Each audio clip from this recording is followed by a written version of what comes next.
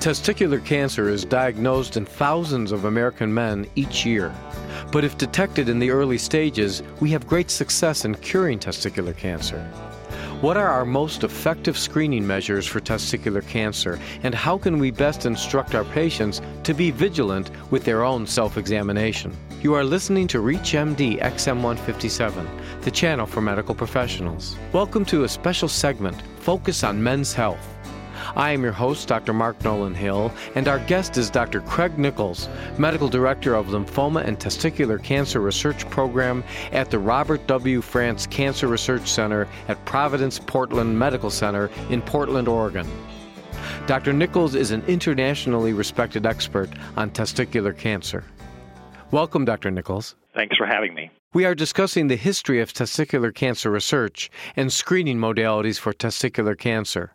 Dr. Nichols, tell us a bit about the history of testicular cancer research. The history of research really began in the early 1960s when oncologists and hematologists first began to use systemic medications to try to cure disease. And at that time, the only tried and true management of testicular cancer was surgery, and oftentimes very aggressive, very disabling surgery. In the mid-60s, several agents came along, which by modern standards are very old, but they had very modest activity, and early clinical trials showed that combinations of some of these agents did affect growth of systemic disease. Which agents were these, sir? Probably the three agents, one of which we continue to use today, were bleomycin, vinblastine, and actinomycin D. The latter two we don't use much anymore. And what has happened in the past 5 to 10 years? Well, in the last 5 or 10 years, we've been able to refine the gains we made through clinical research in the intervening 10 or 15 years in the 80s and early 90s, where we refined the treatments. And over the last 5 or 10 years, what we've done primarily is to use prognostic factors and better imaging to tailor chemotherapy precisely to risk, so we don't over or undertreat patients and still result in the best cure rates. Are we using chemotherapy more than we are surgical intervention for testicular cancer? Absolutely, and this is a product of some of the most recent research, is that we are progressively replacing what used to be the mainstay surgery, which is retroperitoneal lymph node dissection, with either surveillance or early chemotherapy for patients with early-stage disease. So I think our direction is that we are moving very rapidly away from primary retroperitoneal surgery as management of these diseases. Certainly, orchiectomy is a critical part of care, but no longer do we do the radical retroperitoneal lymph node dissections as frequently as we have in the past. Most physicians are familiar with the increased incidence with cryptorchidism or the link to HIV. Are there any other areas where there's a concrete theory on the cause of testicular cancer? Sure. There are actually, and that's certainly an area of very fertile research, but we know several things. The bulk of the evidence points to the hypothesis, and the likely fact is that this is a carcinogenic event that occurs probably in utero, that it doesn't seem to be strongly associated with exogenous factors, as we have found with many other diseases such as smoking, and it's linked to lung cancer and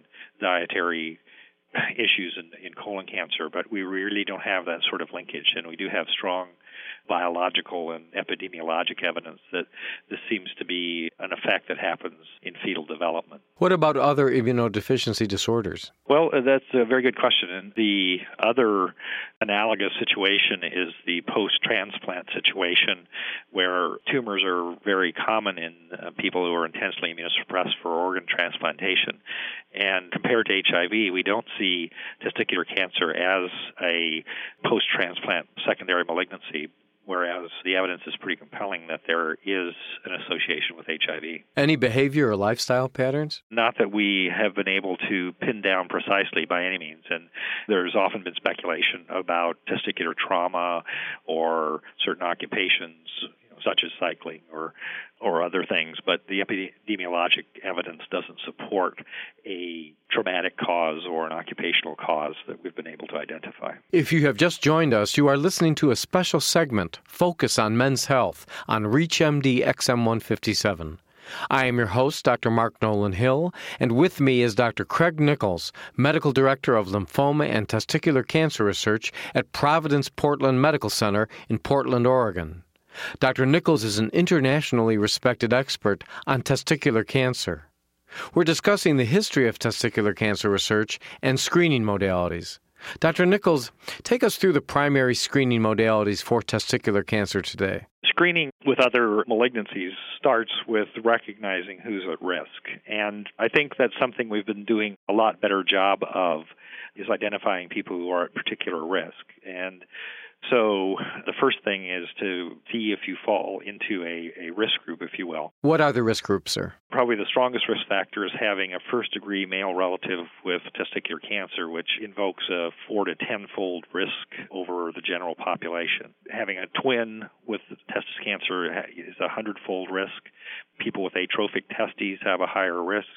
Obviously, people with an undescended testicle or a history of an undescended testicle have a higher risk. And there have been variable linkages to people who have history of hernias, people with other urogenital abnormalities such as bifid ureters or horseshoe kidneys. So all those things put a person at a higher than average risk. If you perform an orchiopexy for cryptorchidism, does that change the incidence of testicular cancer or just allow you to catch it easier because you can examine the testis? I think it is a little fuzzy in terms of how much that reduces the risk. Certainly, it's clear that people who do not have an orchiopexy and have a retained abdominal testis have a significant and probably higher risk than people who undergo orchiopexy. But the risk is not only confined to the testis that is undescended, and about a quarter of the testis cancer in patients with an undescended testicle occur not on the undescended testicle, but on the normal descended side, suggesting that this is a field defect and similar tissue is at risk. So an orchiopexy is certainly not perfectly preventative, no matter when it's done. What about self-examination? Self-exam, I think, represents the gold standard and probably the only reasonable screening technology we have. And so we certainly strongly encourage the brothers and sons of our testis cancer patients to do testicular self-exam. We go to high schools to raise awareness of testicular cancer and demonstrate testicular self-exam to young men. But the disease is rare enough that unless someone is at very high risk, such as a twin, we don't do screening markers or ultrasounds and depend very much on self-exam and self-reporting. Why do you think, with the media the way it is and the access to information so exploded with the Internet, that if we take breast cancer, most women are very much involved with self-examination, but yet, at least in my practice as a general surgeon, most patients will admit that very few of them do self-examination. Do you think this is an aspect of education or just what? It's a good question, and I think it's largely an unanswered question. I think it's probably several-fold. Number one, I think it is partly a matter of education, and I'm not sure that we have gotten the message out completely that young men can get, testicular cancer and they're at particular risk, and that there's something they can do in terms of early detection by self-exam. And I don't think we get that message out enough. Secondly, I think it's a little more sensitive subject being attached to your gonads, and I think it's something that men or young men oftentimes don't want to think about or bring up.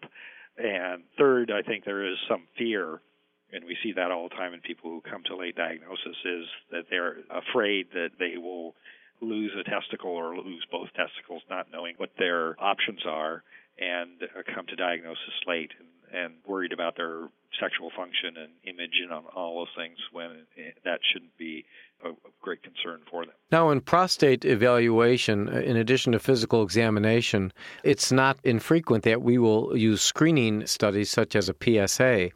What about using the marker testing such as beta-HCGs or alpha-fetoprotein just as screening markers? Is this something that should be done? No, it's something that the statistics and epidemiology of the disease makes it impractical, and we would have many more false positives than true positives just because of the rarity of the disease.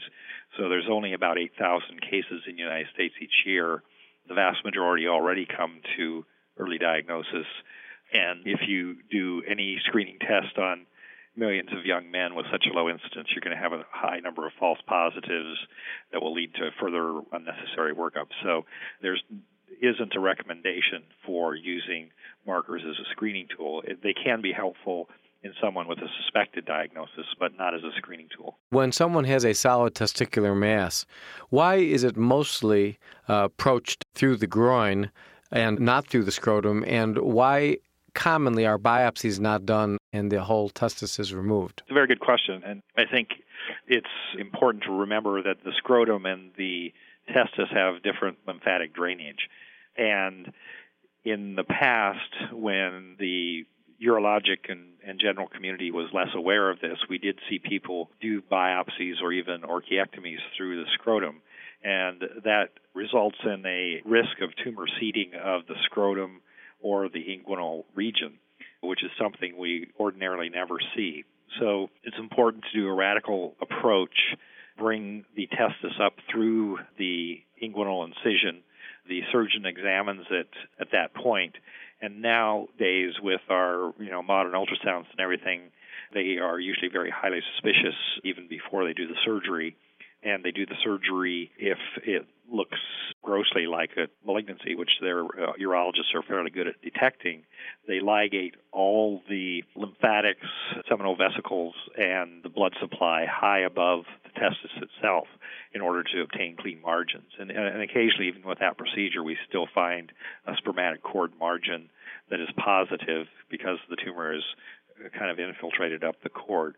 So it's important to do a cancer operation to ensure or to diminish or eliminate the risk of local recurrence, and that there aren't positive margins remaining, which require special and extra management. I want to thank our guest, Dr. Craig Nichols, and we have been discussing the history of testicular cancer research and screening modalities for testicular cancer. I'm Dr. Mark Nolan Hill, and you have been listening to a special segment, Focus on Men's Health, on ReachMD XM157, the channel for medical professionals. Be sure to visit our website at reachmd.com, now featuring on-demand podcasts of our entire library. For comments and questions, please call us toll-free at 888-MD-XM157, and thank you for listening. This ReachMD program is featured on Sermo, a free online community exclusively for physicians. To discuss this program with your colleagues, visit www.sermo.com. That's SERMO.com. When you join, enter ReachMD in the promotion box to receive a $15 Amazon gift card.